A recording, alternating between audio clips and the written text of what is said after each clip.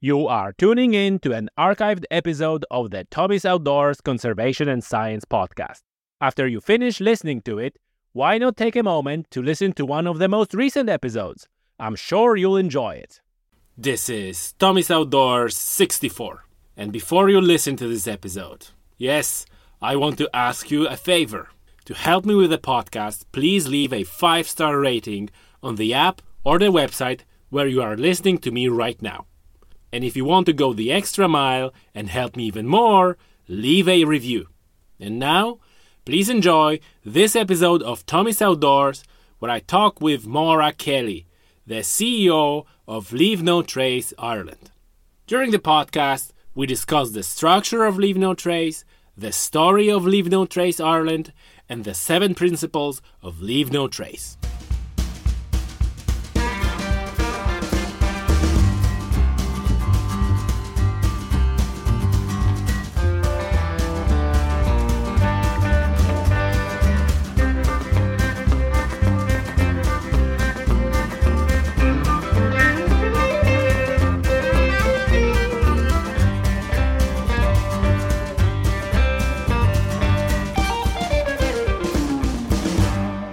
Maura, welcome to the show. Oh, thanks, Tommy, and you're very welcome to Westport. Oh, it's we were talking about this office. It's a new office, and I'm really impressed. So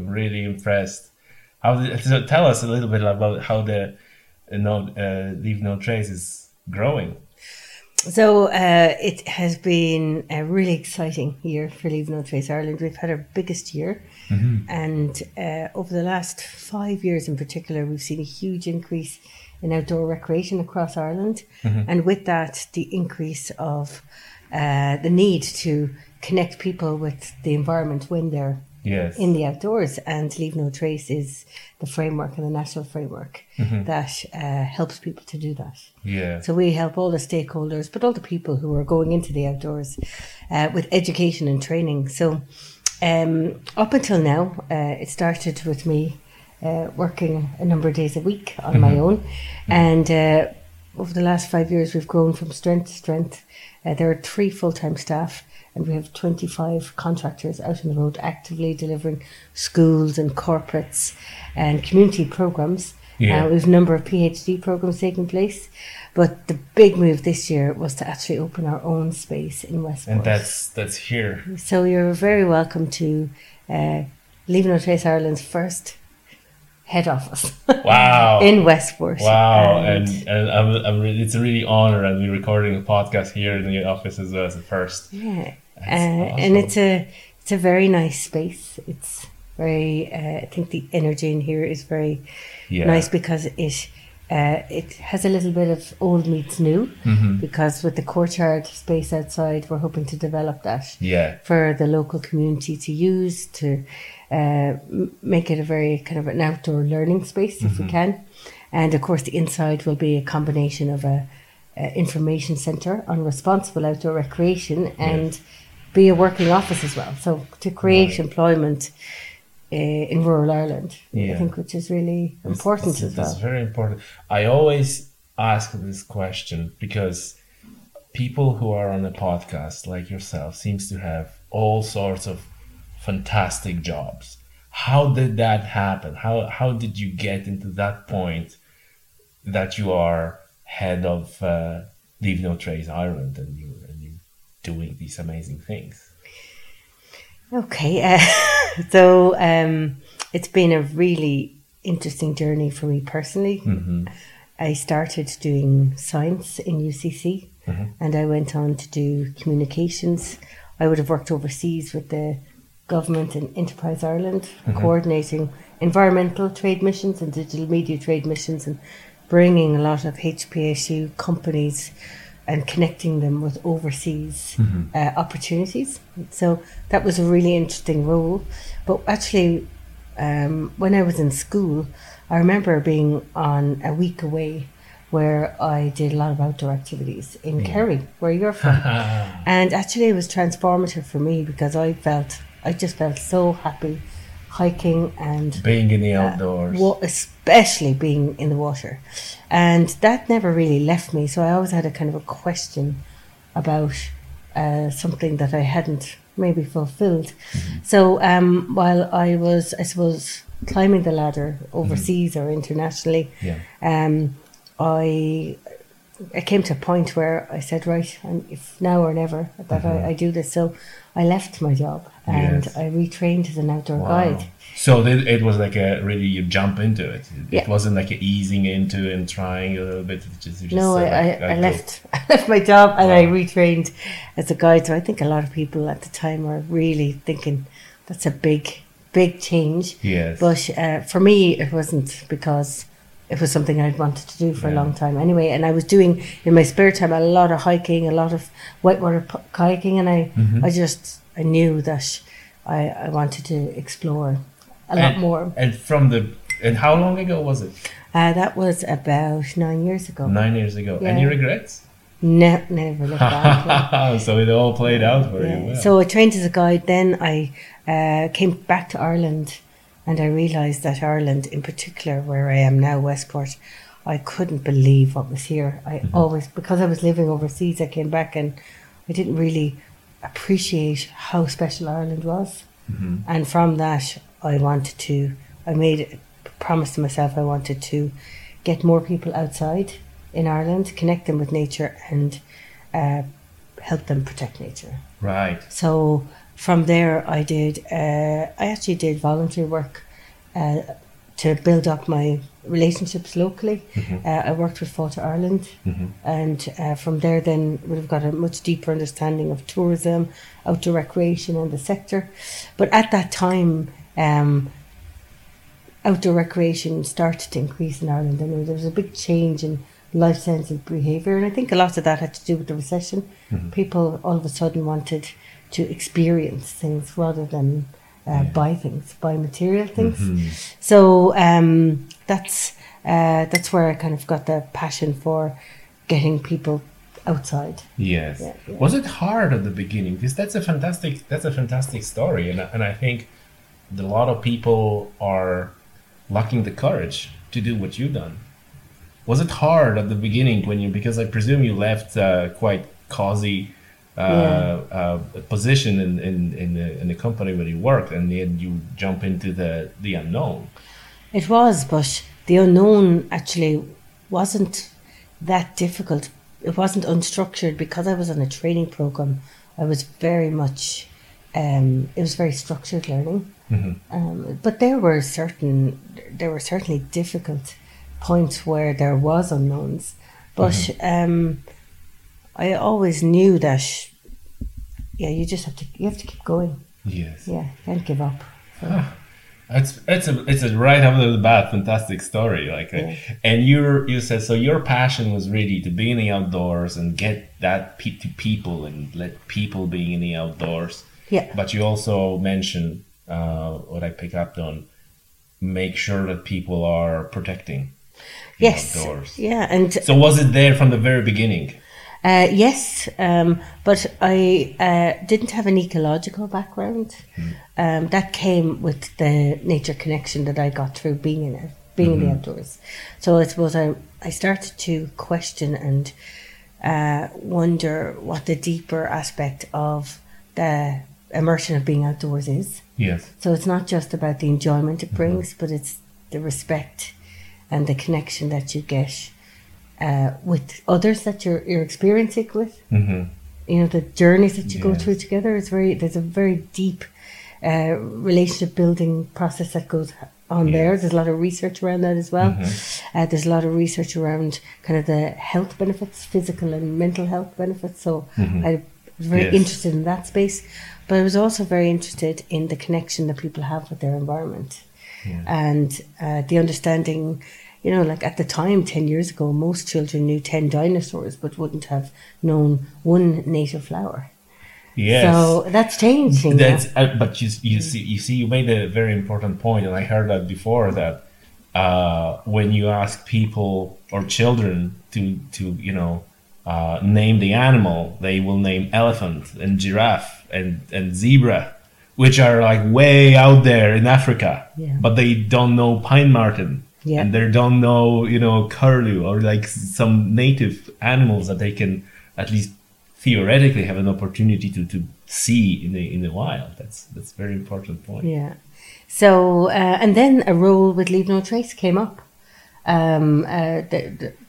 The government, I suppose, had historically come together to create this national countryside and recreation strategy, and from that there was a need to set up a countryside code.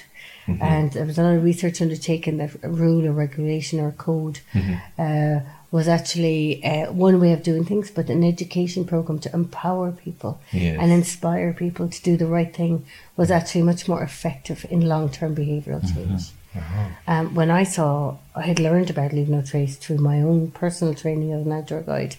When I saw there was an opportunity to develop this, I thought this was really important for Ireland. So did that come through the countryside, through the Irish government, or? Yeah, it was an all-island initiative between Northern Ireland and Ireland. And you already knew about Leave No Trace, and there was like all the connections in the right place, and you said like at the right time, yeah. So I jumped at it, went for the interview, and I was absolutely thrilled when I got the news. Initially it was a part-time role, but the exciting part for me, because I was working part-time as a guide and I was doing coaching at the time as well, that it was flexible, and it was in the west of Ireland. That was very important to me personally. I had come from very much a international high-flying city living role, and I was very clear I wanted to make life in the countryside and by the sea. Was there the element that you were fed up with this high-speed city life? I mean, I feel I'm working at the same speed now, but it's just in a much nicer environment. Oh, okay. So the corporate politics is what got you. Well, intellectually, like the subject of what we were talking about is very interesting. It's growing. It's globally. It's the timing of this is very current, and it's a very important subject. So, there is a problem, and this is a solution to it. So it's a very interesting job. Yes. But I don't feel that I'm compromising having to commute for an hour and a half to work, or I'm also, to me, I need to be by the sea, by the water. Yes. So I have that. Well, like you mentioned, that's a must for mental health, for the overall people well-being, I guess. Yeah. And I, that's something I said on this podcast. Like probably we have over 60 episodes. I probably said over 50 times already that I'm a city boy as well. I grew up in the city and work in the city and finished university in the city. And when I moved into the countryside, and only after a couple of years kind of like closer to nature, I realized how like a city environment is really damaging for people's mind, where they don't have opportunity to go by the sea, to go into the woods, just like constantly all the time kind of trapped in these places. It's like, it's not good. It's not good. When I'm traveling, it just, every time I'm in cities, it reminds me how lucky and privileged I am. But it's not for everybody either.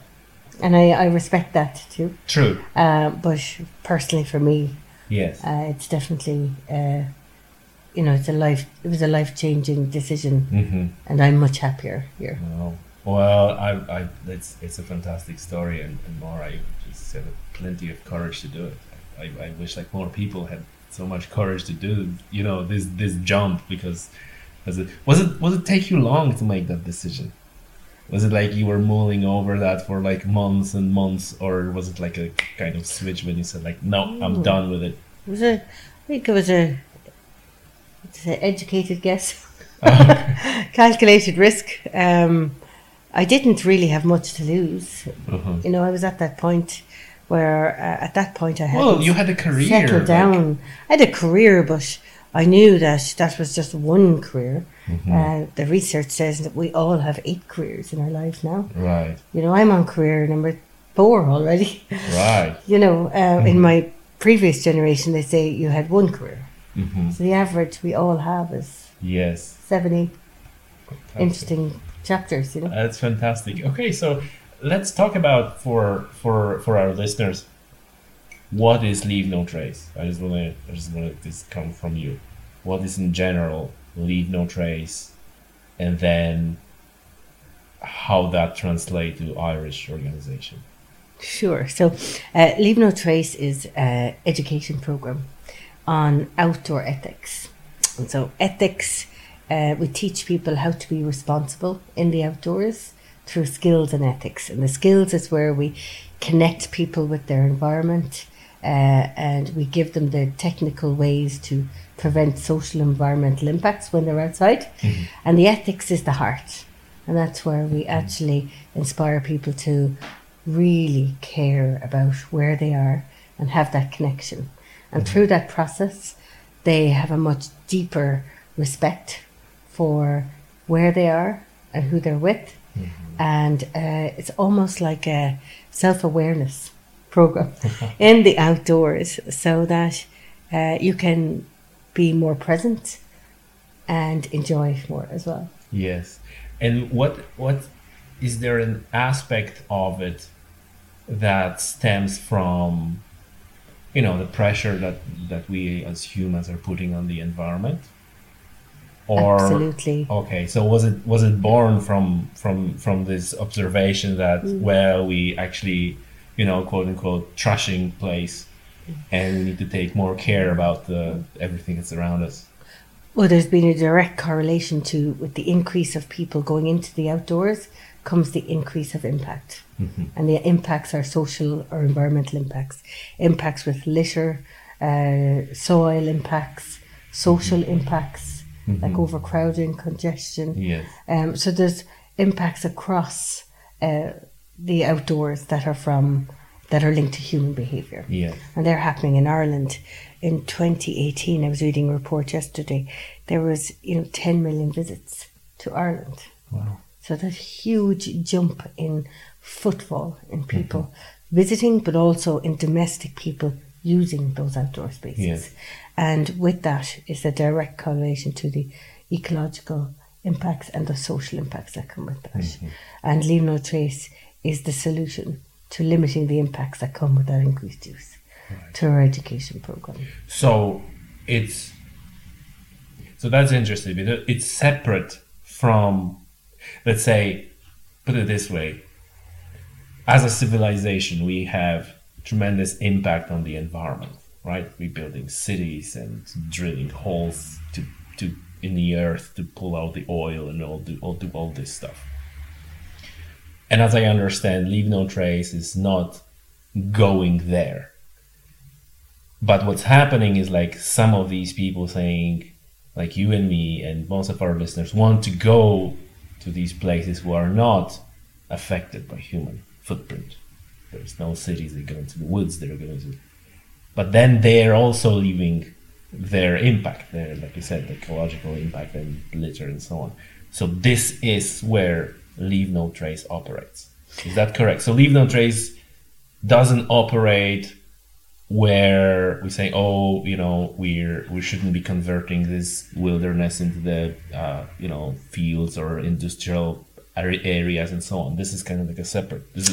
So we were set up. It's a good question and it's something that we're exploring ourselves globally, where we sit with the role of Leave No Trace and environmentally responsible behaviour with strategic stakeholders as well. Yeah. So at the moment we're an education program for outdoor recreation, but we are listening to what's happening globally around the development of certain wilderness areas or the way that certain sites are managed.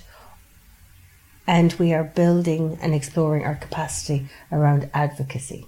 Okay, so that's just something. We're still in our infancy here, but we've just started to look at that strategically and building our positions on where we sit with matters outside of outdoor recreation as well. So currently we are having a voice. We do submit to certain policy call-outs, but it's something we're just starting. Wow. I think that's really important. It's going to be an important part of our work in the future. But our main ethos is education and empowerment around responsible outdoor recreation. And our research is evidence-based to customise, whether it's an upland area, whether it's a coastal area or a beach. The research will inform the education programme on whether it's a school group, a community group or a corporate. Right. Okay, that's interesting, because it seems like you're kind of expanding and how would you describe how strong is Leave No Trace globally? It's growing. Leave No Trace is in 90 countries globally. There are 4 independent franchises. So the headquarters is in the US, but we have offices in New Zealand, Canada, Australia, and Ireland. Ha!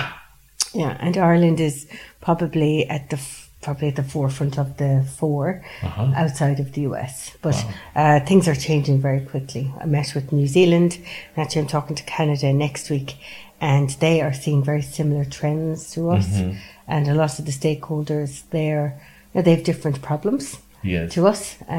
But that's the beauty about Leave No Trace as a framework. The 7 principles that we use can be customized for any environment. And actually, as a global campaign, it's a really interesting initiative, because if you're traveling, with the increase of people traveling and going into the outdoors, if Leave No Trace can be customized, whether you're in the US, whether you're kayaking in Canada or you're skiing in New Zealand, it's a really powerful international ethic that can be applied to visitors. So I think that's going to be a big piece of work in the next decade. Wow. And how those 4, is there in the US kind of like a central hub? Is there any sort of a let's say central governments, or all those 4? It's all set up. There's a non-profit in the US that's funded a little bit. They've core partnerships with all the state agencies and kind of the landowners in the US, national parks. Okay. And but they are run as a non-profit. A lot of their funding is corporate. In Ireland, we have a similar model. We're a charity and we're an environmental non-profit. And we are funded in 3 ways. When I started, it was just membership, so we're funded by state agencies, but we're also now funded through grants that we do, training services as well, and corporates. And how much say does the headquarter in the US have over what you do in Ireland? Or is it like we have a really great relationship with them, and what I would say is that we're an independent company in Ireland, but whenever we need advice or support, they provide us with a lot of templates and resources and share their experiences of how they dealt with the challenge. Or so it's truly run like a based on the idea. Yes, and say exactly. As long as you have you align with the same ideas that we have, you're really using the Leave No Trace logo, and off you go, and what needs to happen locally. Well, we've established very clear franchise agreement and the very clear process and policies in place. But separate to that, we have very good relationships with them on how to make Leave No Trace relevant from the US to Ireland. And that's a big piece of work, because Leave No Trace is, in its US format, the language and the research is relevant to the US. Yes. And we've had to do, and this is a big piece of work for us at the moment, which is customizing our programs and making them relevant to Ireland. So an example of that is we've just this year launched a program that will have new Leave No Trace skills and ethics for hikers in Ireland, for water sport users, Leave No Trace for communities, Leave No Trace for festival organisers. So that they're the first time these will have been published. Wow. And okay, gotcha. Did we left anything on the organization, because I want to go into the 7 rules, but before we go there, is there anything worth mentioning in relation how Leave No Trace is structured? I suppose I think that what has enabled our organisation to flourish is we've an amazing board of director that have supported me to and the team here to grow.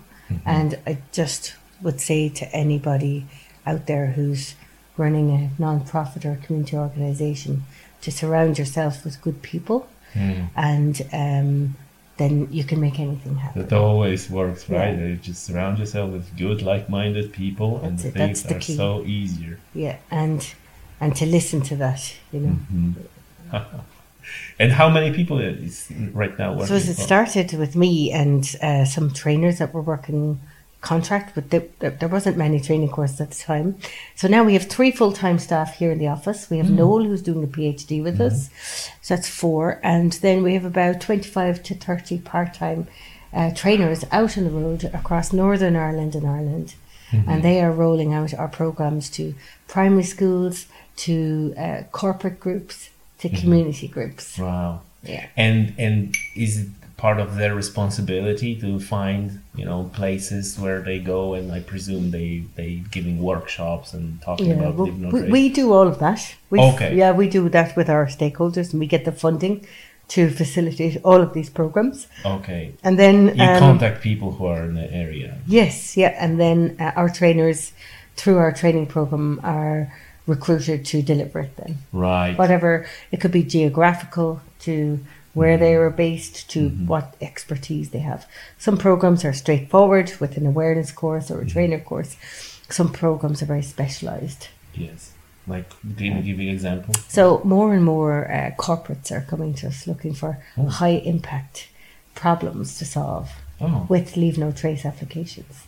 So we are starting a very innovative program this year with some corporates where we identify sites that have been damaged due to they could be ecologically damaged, or there could be a myriad of reasons why that site needs to be restored. And we go in, do feasibility study, and with the corporate and the volunteers in the organisation, we work with them to plan out a restoration and a repair through Leave No Trace awareness and application. So actually restoring it. So this will be the first, and I think that this is going to be a big area for us. Right. And this is presumably what you're doing, you're pursuing that. So what you do, you just call the company and say, like, hey, I'm Leave No Trace Ireland, and I think you have a problem with the site on your...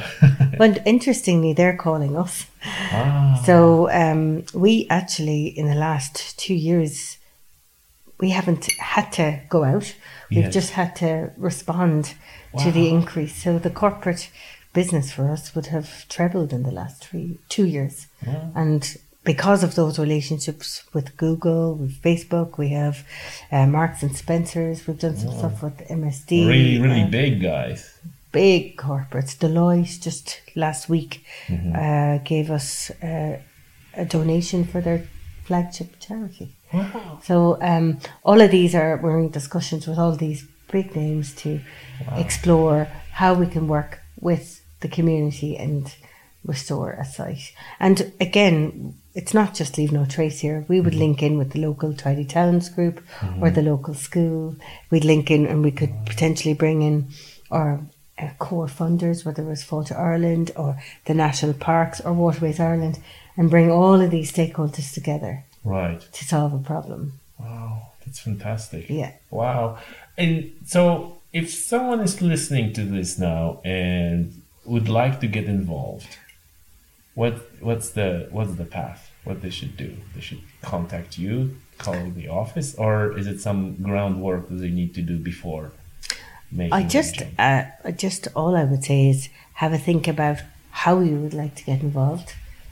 Would you like to be engaged in education or community action, or is it youth or schools? And if it's all of those, that's fine too. But whatever way you want to get involved in a voluntary or a paid capacity as a trainer, have a think about that and then call the office. Right. And we'd love to hear from you. That's how our network is growing through meeting people like yourself and Oh, thank you. getting the message out Yeah. to people. Oh, it's you know, I didn't even know about the scale, the sheer scale of it. We all hear about the 7 rules and all that, but Yeah. there's a lot of really hard work going on underneath that. And that's why you're growing so much, I guess. I think one thing worth mentioning for any non-profits out there or kind of people who are looking to set up a social enterprise is that it's definitely worthwhile getting the structures and the model right at the start. Yes. So that then you can grow sustainably. Yes. And that yes, the impact of what we're doing is really important, but to make an impact, you need to be sustainable and have a Yes. model. And we did a lot. We spent a couple of years working on that, and we're still working on it. But if you can address that, the rest will come.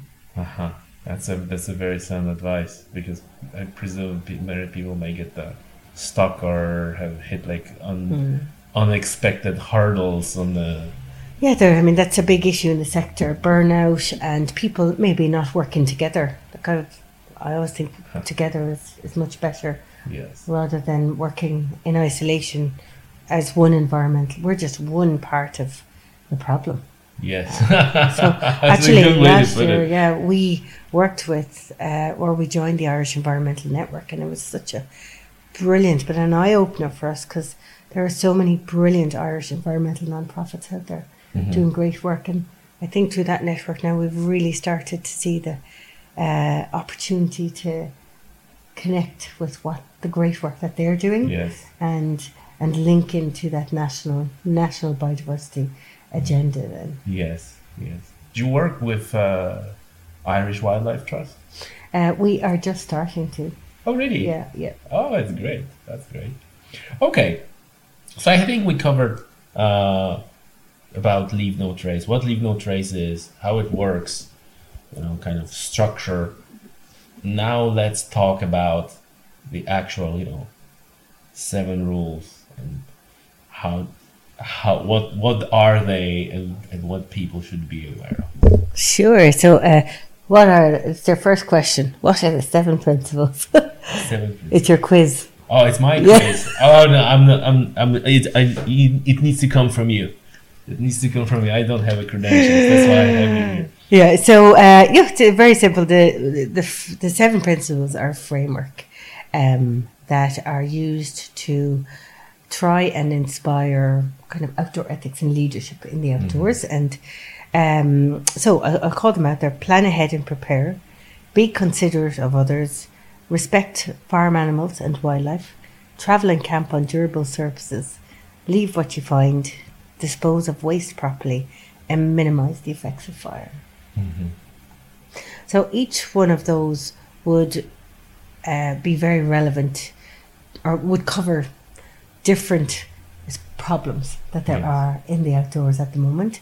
And then under each heading, we teach people and empower people how to prevent those problems happening.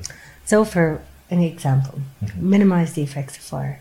We want people to go outside and enjoy having a campfire and really immerse themselves. There's nothing like sitting around a campfire at night in the summer. However, there are potential huge impacts if that campfire isn't managed properly or built in a sustainable way. So, for example, if you were to have your normal campfire, that can cause up to 15 years of damage to the vegetation on the ground. It can also get out of hand because lots of time people don't put out campfires, and that can cause a fire. Oh, they don't realize how fast fire can spread. That's another reason. Another reason is when people build a campfire, I think people think that they're building a bonfire, and they want to build the biggest fire that they can. So it's just about inspiring awareness about actually a small campfire, or there's other ways, even having a stove or a fire in in a pit is a much more sustainable, safe way of protecting the environment and protecting others as well. So again, it's not about not having it; it's about empowering people to do it in a way that in the right So way. you're not dealing with the fact how to start the fire. So it's not woodsmanship. No, It's then like you're assuming that a person has this ability to start a fire whatever way, but now you're focusing like now you need to make sure that you're not going to burn down the whole place, and you're going to do it in a way so that's other it. people. The other thing is that I suppose it's become very apparent in Ireland at the moment, because last year and the year before there were so many wildfires, and globally what's been happening in Australia as well. But many of the fires, I think all of the fires in Ireland, they start because of people. Yeah. So at Kirklow Beach, the disposable barbecue in the Maura Dune, the people didn't put out properly, caused enormous damage to that area. So I think that it's not just, I think traditionally people think, oh, it's a fire. It's also disposable barbecues. It's opportunities to use a stove instead of having a fire. So there's lots of different aspects. And awareness of, for example, when there was no rain for a number of weeks, then the foliage and everything will behave differently. And that's it. And awareness of listening to there was very clear guidelines from the state agencies that people were not to light fires at certain times of the year. So it's inspiring people to check the regulations at certain times of the year. Yes. Another interesting one that happens with fire is, and it was just a very simple looking exercise. Yeah. When you go to a beach, and I'm asking everybody, the next time you go to a beach or sand dune, next time you look around, you'll see a fire ring. Okay? So a lot of time people will go and they're like, oh, can't build a fire there. It's ruined. It's a fire ring. And they'll go off a few meters away and they'll create a new fire and then cause more damage. So the next time I'm asking, next time you go to the beach, have a look around and you will see there is never just one. There's normally 5 or 6 within a short space of each other. Why don't we use it? Why don't we use the same fire? It's to me, it almost seems like natural to reuse it because someone already done a lot of work. Oh yes, right. Yes. It's already there. Like, but everybody wants to have their own. Use the established fire ring, but if you weren't aware of that, it's awareness thing. It's self-awareness. As soon as people become self-aware, we find they always want to do the right thing. And they will use that fire ring. So that's the impact piece of what we do. Yeah. And I really believe that people want to do the right thing a lot of the time. It's just bringing that self-awareness. Yeah, they're not, like you said, they're not aware about many things. I'd like to tell you a story about something that's happening in the US. It's all about stories. They're doing really interesting research around behaviour in the outdoors and how people are behaving as opposed to how they thought they were behaving.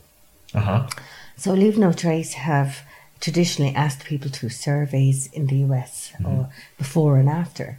But in this case, if you can imagine, we're out they're doing a research on a trail. So they've researched people on the trail and then walking through the trail and then at the end of the trail again. So they have a researcher at the start of the trail, but they have somebody in disguise watching that person as they're walking. And then they have somebody watching or serving them after. And the questions ask them about what they are going to do. Then they'll ask them what they did. And then they'll ask them what they think they did. And actually, the results are not what you would think they would be. Yes. So there's a huge gap around people's self-awareness. They think they're doing much better than they do. I think we all have that issue. I think, if you can be open to asking questions about yourself, then in any context, not just the outdoors, in our day-to-day ethics, how we shop, how we come to work, how we live our lives, yes, then I think sometimes you can be unaware of the way that you're doing things. Yeah. And sometimes it's easy to say, Yeah. but then when you actually need to inconvenience yourself to do something the right way, quite often you're not going to do it in the right way. You're just going to do what's more convenient, or like, I was always doing that this way. Exactly. So I think this is going to be, behavioural change is a really interesting subject. I know you've listened to our Irish researcher Noel Doyle talking about it, but I think that how we communicate and inspire people long term on behavioural change will be a very shout out to interesting Noel, because subject. this podcast is thanks to him. Really. It's dedicated to Noel.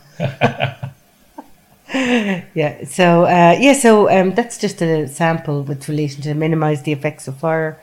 And just inspiring people to manage your fire. Like not leaving your fire unattended. Yeah. It's all very simple, practical things that make a lot of common sense. But actually, you can forget these things.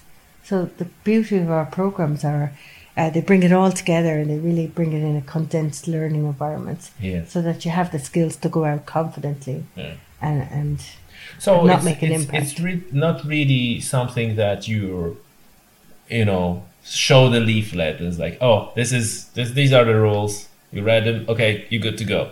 Because it's not going to work that way, right? Our program, and that's what makes it, I think, really different. It is outdoors. It's fun. You're out there being immersed in the outdoors. It's fun. So there's a lot of role plays and scenarios. And I think that inspires a motivation with a difference. Yeah. That is empowerment, where you're in the moment, and you're doing this experiential, it's the method, the experiential education aspect of how we deliver our programs. And I think the challenge now for us, and it's coming out in our research as well, is yes, our programs do that and do it so well, but then what about how we do it in our communications nationally as a countryside code and being smart. So, for example, respect wildlife. Are we done with fires? Yeah, if you want. Okay. Do you have any other questions on fires? No. I'm just, you're in the driver's seat. Yeah, so just to, I suppose, summarize, if you're thinking about going outside and building a fire, that you just think about how you do it and minimize the effects of the fire. So, because fires can cause those lasting impacts. So whether it's checking local regulations and conditions, using a stove, building a minimum impact fire, like using a fire blanket instead of actually building a real fire, using established firing, we touched on that, and just managing your campfire. Yes. Yeah. So make sure. And is there any guidelines? I suppose this is with the fire blankets too, because I remember from one of the podcasts that what's important with the fire is the temperature. That if it's too hot, then it causes like a damage to the soil. So our fire blanket, again, if you just use a fire blanket underneath and use sand mound on top, that can prevent. Then it prevents it. Yeah. So we have loads of information on this on our website. So if anybody wants information on this, we can share our skills and ethics booklet with you. And again, I'm going to use this opportunity to invite anybody who wants to do make a video or a session. There's a great opportunity for us to share these technical skills. And this is something I'm really passionate and aware that we have a bit of work to do to get these messages out there outside of our training programs. Because we deal with I'm up for that. You're talking about making like a video illustrating. Like, I'm up for that. Yeah, like skills and ethics of how to build a minimum impact fire. Oh, we can do that. Yeah. So after we're done with recording, we can talk about that. Yeah, great. It'll be a pleasure, because like this year, we're pushing hard with our YouTube channel, Tommy's Outdoors YouTube channel, and that seems like a perfect. Oh wow! Well, that would be brilliant thing to do. There you go. So that's one thing. So folks, watch this space. Okay, so that's we done with fires. Then are we gonna go one by one, because the next one you mentioned was the farm animals? Yeah. So that is something I'm kind of like because there's a lot of like, and surely you aware, there's like a lot of movement now who kind of treats farm animals and farming as something that is damaging the environment, and Yeah. you surely heard those sentiments that farming is all bad and whatever, which is separate subject. But you're saying like, well, actually, farm animals is part of the outdoors, and you need to. Yeah. Like, So that's surely all the farmers community will welcome, that you are not kind of like on the extreme of edge of the environmentalism. You kind of well, embedded in reality. I think it's so important for people to understand that Ireland is so unique. We have a unique relationship with the land. I come from a farm myself. 85% of our countryside is privately owned. Yes. And a massive majority of that is owned by farmers. Yes. And it's really important that that is acknowledged and that we are working with the problems rather, I think, than against. And I think we're starting to see people working with the problems now. I know it's a huge issue, but I think things are moving on.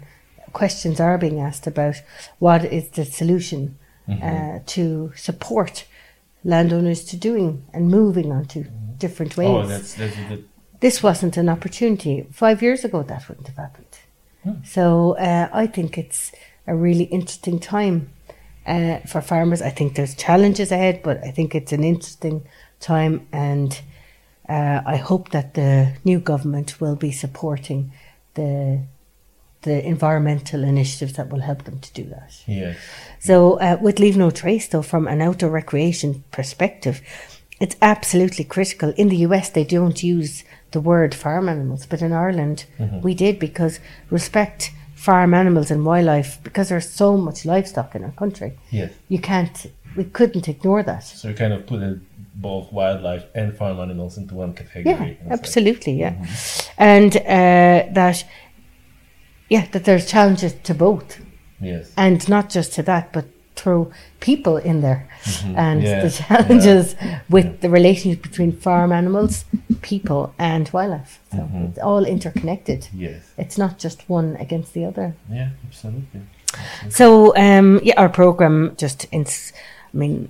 our program helps people to understand about the wildlife in Ireland and then the impacts that people are having in relation to outdoor recreation. Yes. So I think there was a research report, just to give you the context of it, in Dublin Bay, people were kite surfing in an area, and where there was oyster catchers, and as a result of the kite surfing interfering with the wildlife, they declined by 2/3 in that site. So because of the kite, no, they didn't know that at the time. They were made aware, and they went somewhere else.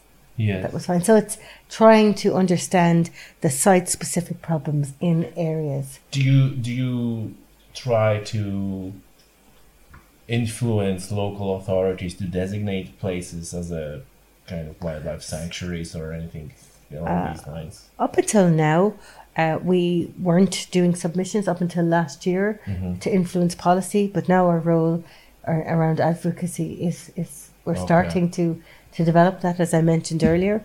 So that's something that we could support local authorities understand the relationship between outdoor recreation users and the environment and wildlife because in that that example area. that you gave with the oyster catcher is a great example where you could Well, you can influence making the area protected area essentially. Yes, but you are also influencing education with the outdoor users. Who were very happy. Which is always better. Yeah, and they were they didn't know what impact they were causing, and as a result, they just moved, and that was. To your point, that most people want to do the right thing, right? People want to do the right thing. It's much more effective if people know, there are oyster catchers there, so we better not disturb them. Yep. The attitude is quite different than you can't go kite surfing there now. Yes, exactly. Right? And then it's the same, it's from the oyster catcher perspective, it may be the same thing, but from the people's perspective, like, wow, why we can't, it creates a tension. So the approach that you're taking is kind of like a frictionless approach. And that's the method again, which is they're using that approach is much more empowering to facilitate people to make change. Yes. So we could, I suppose, look at these situations as potentially high conflict, but actually our program can often resolve those issues with the approach that Leave No Trace takes. Yes. And that's, I think that's what makes our program really quite unique. It's different. So let's talk about wildlife and is there anything specific? Well, Keep again, your it's just distance. empowering people, keep your distance. We use a little technical tip called the rule of thumb. So, Tommy, extend your arm, give me the thumbs up, close your eyes, and if you can cover that bird or wildlife, whatever it is, with your thumb, you're in safe proximity from alarming it. Okay, so lovely technical tips for giving wildlife the thumbs up and respecting their space. Yes. There's huge issues with selfies in the Phoenix Park, people taking photos. So again, we just try and avoid, I suppose, inspire people to be self-aware of the wildlife and not invading their space. Again, avoiding sensitive times. There's certain times of the year that are Breeding season and exactly for wildlife. Feeding animals is the challenging one. Yes. So a lot of these things are common sense. People know this, but again, when you condense it into a principle and an ethic, people really. It's even something that they have in the back of their head. Yep. And it's like you said, it's more aware of that problem existing and potentially being there. When we're talking about the wildlife, I got to ask you, what's Leave No Trace view or I don't know, work with or whatever else is relation with hunting and fishing community? We have no official strategic partners with the hunting groups yet. They do in the US actually, and it's something that we just haven't developed yet. Now with fishing, we are working with the angling groups and the Inland Fisheries Ireland waterways as well, around responsible use of our waterways. They have the catch and release system there as well. So again, there are areas that, because we're still in our infancy, we haven't tackled all the challenges and the issues yet out there. But I think they will be a group that we will be talking and working with in the future. Yes, there's these three organizations in Ireland for deer hunters. Yes. So, and I know that some members of these organizations are listening to this podcast right now. Yeah. Grab that phone. Well, get in touch. Call Maura and we would love to hear from you. Just to expand that network and expand the network. And have other stakeholders, because no doubt hunters and anglers are stakeholders in the environment, in the outdoors. And that would be great. Yeah, and I think there is a question around, I suppose, the role of advocacy and Leave No Trace in those themes. But as I said, that's something we're starting to explore now. So we'd love to hear from you. Okay, lovely. I suppose we talked about wildlife, but it's wildlife and farm animals. And one of the biggest issues in Ireland we have is in relation to dogs in the outdoors and private landowners and sheep as well. So dogs and sheep. Yeah, so 1 in 4 people in Ireland have dogs now. I think it's 100,000 tons of feces is produced a day. So when you think about that, that's a nice little stat. Yeah, and the impact that is having a day in the outdoors. 100,000 tons a day. Yeah. Well, when you think about your little doggies pooping. So that needs to be considered when you're looking at solving a problem. Like, it isn't just. So there's a number of issues there around dog feces, picking up after dog waste, but also around responsible use of the outdoors with your dog. Keep your dog under effectual control. Yes. And at certain Not times of chasing year, sheep. Yeah, and around lambing season, there are issues with dogs killing sheep as well. So it's trying to inspire people to just be aware of that and the impact that has on the landowner, and not just on the wildlife, but on the access issue. That is a real issue. in the outdoors as well. Yes. So yes, land access. it's the knock-on effect of that. And on the subject of dog feces, I just want to have your view on this. Like you have in certain places these boxes with the bags for dog poo. Yeah. And my thinking is, when a dog does its business, Yeah. right, and it's there on the land, on the grass, nature will kind of eventually dispose that in a natural way because it's natural. I feel like that's better than another damn plastic bag in the environment. So, what's your view? And if I'm wrong, tell me that I'm wrong. But it's kind of, to me, I understand the argument of, you have a nice little patch of grass in a town, and you not necessarily want this patch of grass within a matter of week be covered with dog waste. But then where is the balance? Because it doesn't kind of feel, I don't feel like I'm making environment a favor by removing dog poo and instead introducing another plastic bag to that environment. That something has to happen. It was just the specific impacts of dog feces are very serious. It is high in bacteria. So in the context of a cow having contact with dog feces in a field, that can cause miscarriages. And it has caused, in the UK they had an abortion storm where dogs were going out into the countryside and people not picking up. And because of the high bacteria content, it was causing huge issues. So I'm not sure if a lot of people aren't aware of the bacteria, that specific bacteria that's in dog feces. Oh, so that's why. That's the why. The other thing is that it is harmful to humans as well. That bacteria that's in dog feces. So it is actually, we would definitely recommend to remove it because of that, from a safety perspective. Okay. It's good to know. Yeah. That's the real why, and that the problem is that there was an economic impact, knock-on effect of that as well, because the cows and the calves were impacted in terms of the livestock. All right, good to know. Yeah, we have a really interesting leaflet and a video and interviews from experts on dog behaviour, dog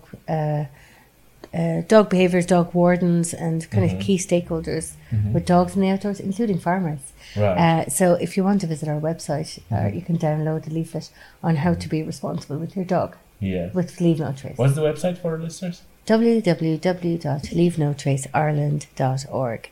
We just got a new website. Yes, exactly. Very exciting. Yeah, it's great. It was I think you were launching that at the time when we were kind of like setting up our this podcast. It's like, hey, it doesn't work. And it's like, no, we're just launching. And then a couple of minutes later, okay. Yeah. We got loads of technical difficulties. Of course. But it is absolutely, I think it is a credit to our designer, David Maura, who's done a great job in getting the kind of content and the ethos of what we do out, but also making all those skills and ethics really accessible. So have a look online, and it's worthy. Yeah. Leave No Trace Ireland. Yes. .org. Yes. Okay. Yeah. Okay, so we covered. We have 5 to go. Yeah. So we covered fires, we covered farm and wildlife. Yeah. So the other one is be considerate of others. So again, I suppose this comes back to self-awareness and how you are with others in the outdoors. And we're asking people just to respect others, be informed, plan your trip, and be informed about where you're going. And, just to consider, if you're in rural Ireland, that... whether it's car parking issues or whether it's livestock on the road, just to be patient to those who live and work in the area. Yeah. Right, exactly. Yeah. Just relax when you're out there. It's happening kind of naturally that people are, I noticed that.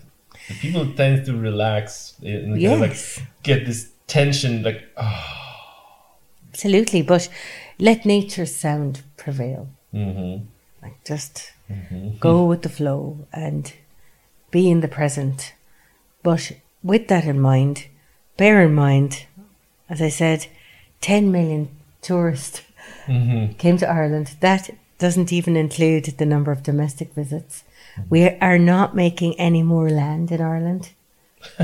Okay. We are privileged globally to have the space that we do. yes. So to nurture and think about respecting that space, because we are so lucky Yes. to have this in Ireland. So we need to keep a low profile and Yeah. respect that. That's an interesting question that I just now have. You said that Ireland is one of the 4 franchises. Yeah. Right. But you didn't mention Ireland is the only one in Europe. Yes. Yeah. No. Do you feel like you will expand more towards Europe, because Ireland is like, and this is what the country said, like, Ireland is really, really tiny and very specific because it's not densely populated and so on and so forth. But then we have a island of Great Britain just across the sea, and then we have the whole continental Europe, when there's no trace in Europe at all, or? I would say not yet. I think that a lot of European countries are in talks with the US about setting up an official branch. They do training in a lot of countries. As I mentioned, it's in 90 countries worldwide. And there is interest in setting it up. It just needs to get actually set up. And I think the timing is key. I think there's a lot of new European projects looking at environmental stewardship, and we are getting lots of requests and questions about Leave No Trace.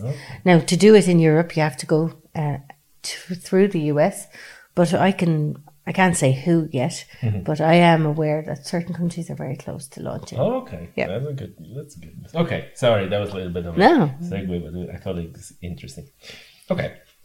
Next principle is travel and camp on durable ground, and that's just to consider about when you're going camping and when you're walking, to stick to the trails in certain areas, and to avoid trampling and further damage to vegetation. Because we don't really, is it like because we don't really have a proper wilderness in Ireland? That's correct. We do have We have one in a designated area in Neffin in Mayo, but it's just to try and avoid, for example, Crowpatrick here has a trail that is severely damaged from people walking outside the original trail. So the trail moved from 5 meters to about 30 meters in width. That's probably the biggest thing I remember from the workshop with Noel. Yeah. And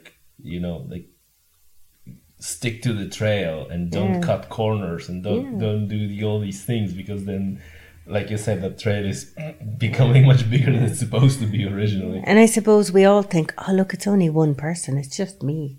But the cumulative effect of, not just in Crowpatrick, Maura walking up Crowpatrick, taking a shortcut, it's 200,000 people that go up there every year. That's what's happening. So it's trying to inspire people that, it's not just you're walking, it's a lot of other people walking. That actually connects with the previous principle that you said: be aware of others. Exactly. Go on solid ground. Yes. But then also, but you see, quite often it is, especially like after the rain. This is what I noticed with the mountain bike trails. Yeah. That there's a rain, that the trail is not maintained and it's kind of like unpassable. So people start, finding routes around place where it's unpassable.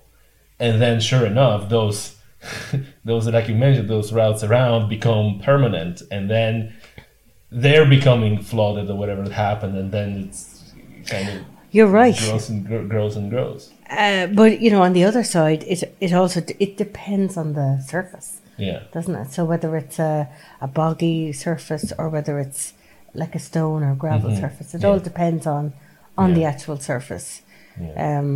But I And that's suppose- why it's about trying to empower people to make the best decision they can. Yeah. We're not the leave no trace police. We're not here to tell everyone you're not doing 100% every day.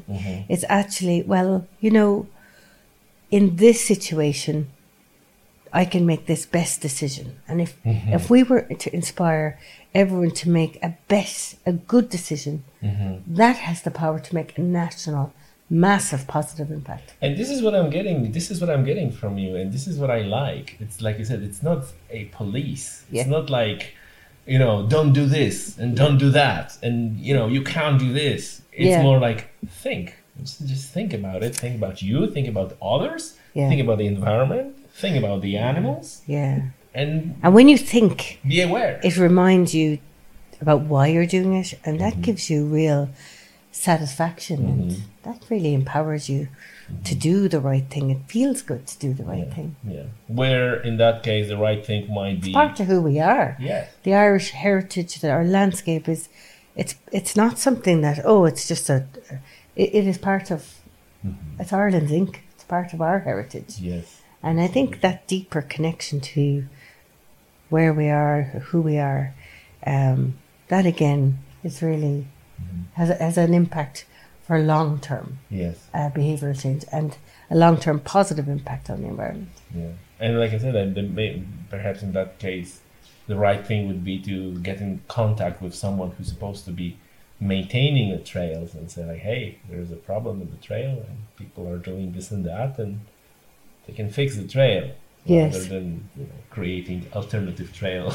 Yeah. around it. Exactly. Yeah. Okay. So just maybe point on campsites.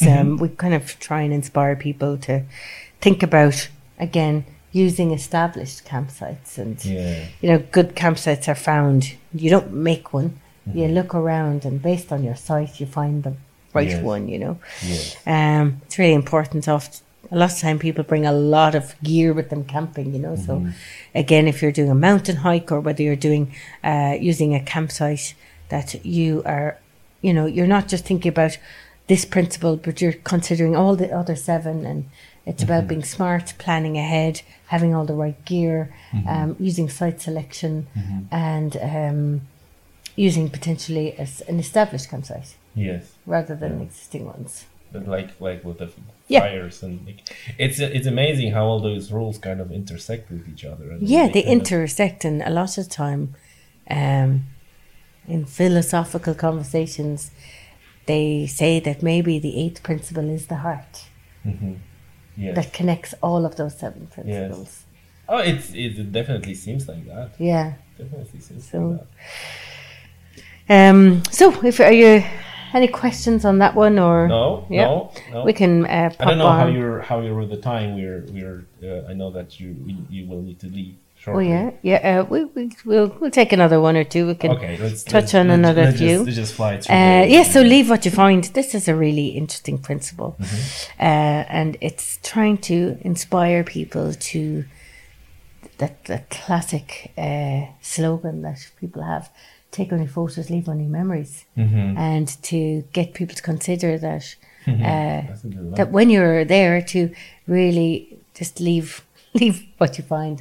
And people like to take natural objects, but it's much better to leave them undisturbed. So whether it's a shell or a whatever, it again, people think, oh, it's just one piece, Yes. but actually we've had 10 million visitors.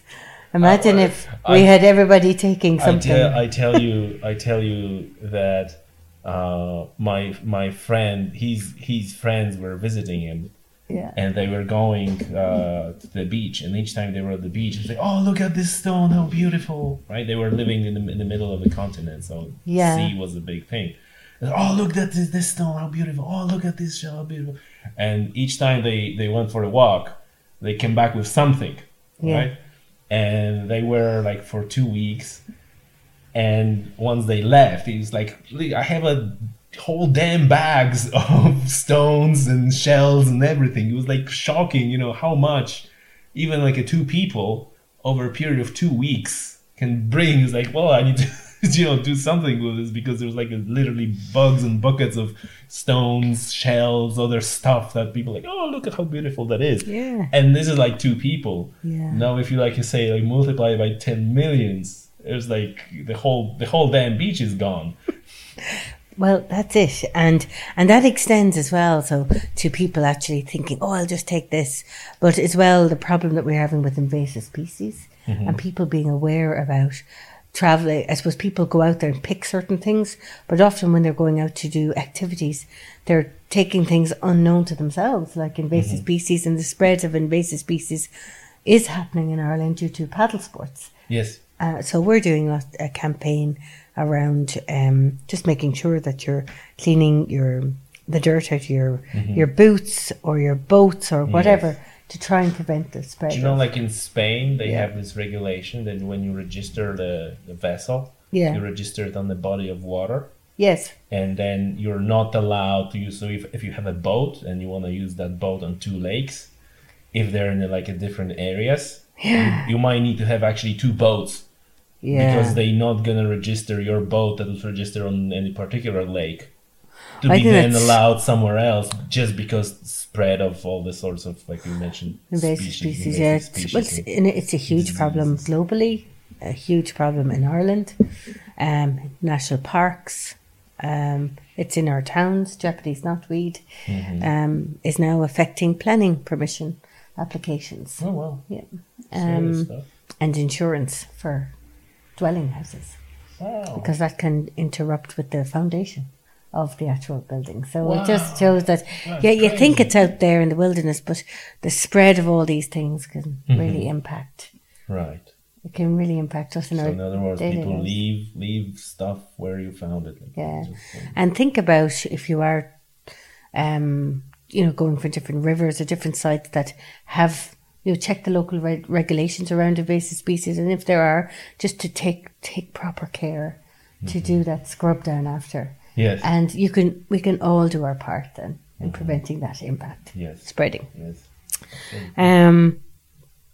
So another principle. Yes. Dispose of waste. So that's one that can apply to the outdoors. And I thought this is the one. There's a separate one. Special separate one. Dispose of waste. This is a separate one, and that really is around trying to leave no waste. Leave no waste. Yeah, because you said take how was it going? Take only photos. Take only photos and leave only memories. Leave only memories. That's why. But that encapsulates actually both principles. First one was to what was the first? The first one we talked about. Fire, minimize the effects. No. The just one before. To leave what you found. Leave what you found. And then the other one is now actually don't leave anything. Yes. So look, litter is a huge issue in Ireland, and it's in areas in the outdoors.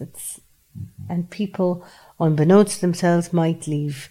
They might leave certain items when they're having their lunch, like banana skin or an apple core. We try and inspire people to pack it in and pack it out.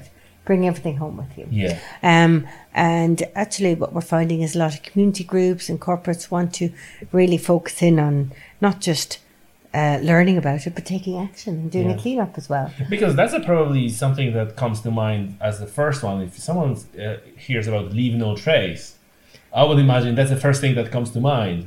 We're often, leave no trace, so don't take leave stuff no trace, with you. People think we're some sort of secret service, detective organization as well. But yes, and a lot of the time people think, it's about rubbish or litter. But I think you can hear from our discussion this morning, it's much broader. It's the ethics, but of course it's only core part of our it's only one of 7, but a core part of our program is around empowering people to make sure that they pack in everything that they pack out. And a big part of that is the next principle around planning and planning ahead about what you bring. This is the one I love. This is the one I like the most. Like plan ahead. Yeah. All right. Yeah. So making sure that you actually spend the time to plan for whatever activity you're you're bringing, to bring the right gear, know, plan for your group, plan for your skills and your expertise and knowledge for whatever activity you're doing, but also plan for what you're bringing. So plan your kit. But if you're bringing unnecessary waste, just pack zero waste lunch and don't bring that waste even into the outdoors. But again, planning your meals, lots of time. Even when I started myself, it just I brought probably 10 times the amount, and I'm still struggling to, just curtail what you need to bring. Yes. Often you just need... It's a skill. It's an absolute skill to take what you need and not miss anything, but also don't bring a bunch of gear that you... and just in case. And then 90% of you carry ends up to being just in cases rather than... My husband he did a lot of skydiving, so he did a course on packing. He's an expert at packing.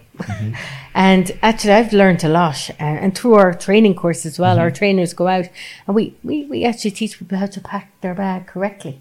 Right. And it is a real skill, and it's a great skill to have in your day-to-day life as well. Absolutely. Okay, are we done? Yeah. So just another thing with planning ahead. Oh, please. That we just really like to get people to think about, really think about their own capacity and their own skills when they're undertaking an adventure, and that a lot of accidents and call-out are people not being prepared or underestimating what they're taking on, whether they're going from sea to summit, that a lot of call outs on our rescue services are because of that lack of awareness of what you're undertaking. So if we can inspire people to just be prepared for who they're going with, how they're going to go, and checking the weather. Checking the weather, exactly. What the weather's going to be like. Wearing the right footwear, wearing footwear at all in some cases. It's probably subject for a separate episode of the podcast that, enumerate all the crazy stuff that happens. Sometimes it's just unbelievable. It's unbelievable. And just being responsible and taking care of you and your people that you're bringing outside. Then I think that's where we can prevent a lot of the problems. So leave no trace. There's 5 steps to the kind of recreational experience. 1 is when you're planning the trip. 2 is when you're getting there. 3 is when you're on site and immersed in the experience. 4 is when you're going back, and 5 is when you're on and you're reflecting. You're at home and you're reflecting. We can reach people at all aspects of those 5 steps, but the most impact we will have is at the first step, is the planning. Yes. So if you're planning your trip and you want to learn more about how you can go outside, whether it's a water activity, an event, a canoeing trip, a walking trip, a cycling trip, contact us and we will give you all the technical tips to think about so that you can reduce your impact. That's fantastic, Maura. I think we done with all the rules. It was very educational. Rules, yes. ethics. Well, principles. I like to think about it as the rules. It's okay. It's like more strength to it. It feels more strength. So these are the rules. So thanks for taking time for talking to me and educating me and our listeners about Leave No Trace. I think it's a fantastic job, and I wish you every success future. And hopefully we get to talk again and do some other projects together. We'd love to have you back, Tommy. And as I said, we've just kind of scratched the tip of the iceberg, and we've loads of more interesting chapters that we will be developing our program. And I think that they probably need a separate hour, whether it's the marine environment or whether it's stakeholder engagement. And or whether it's a specific theme. So we'd love to have you back, and just to say thanks for coming all the way up. It was a pleasure. It was a pleasure, and it was educational. So great. Pleasure is mine. You're always welcome here. Okay. Thank you very much. Great. Thank you. You just listened to an archived episode of the Tommy's Outdoors Conservation and Science podcast. I invite you to take a moment and listen to one of the most recent episodes. I'm sure you'll enjoy it. Thank you for listening. If you enjoyed the podcast, please leave me 5-star rating on Spotify or Apple Podcasts. This is great help for me and for the podcast. And while you're already there, don't forget to subscribe to my newsletter. The link is in the description of the show.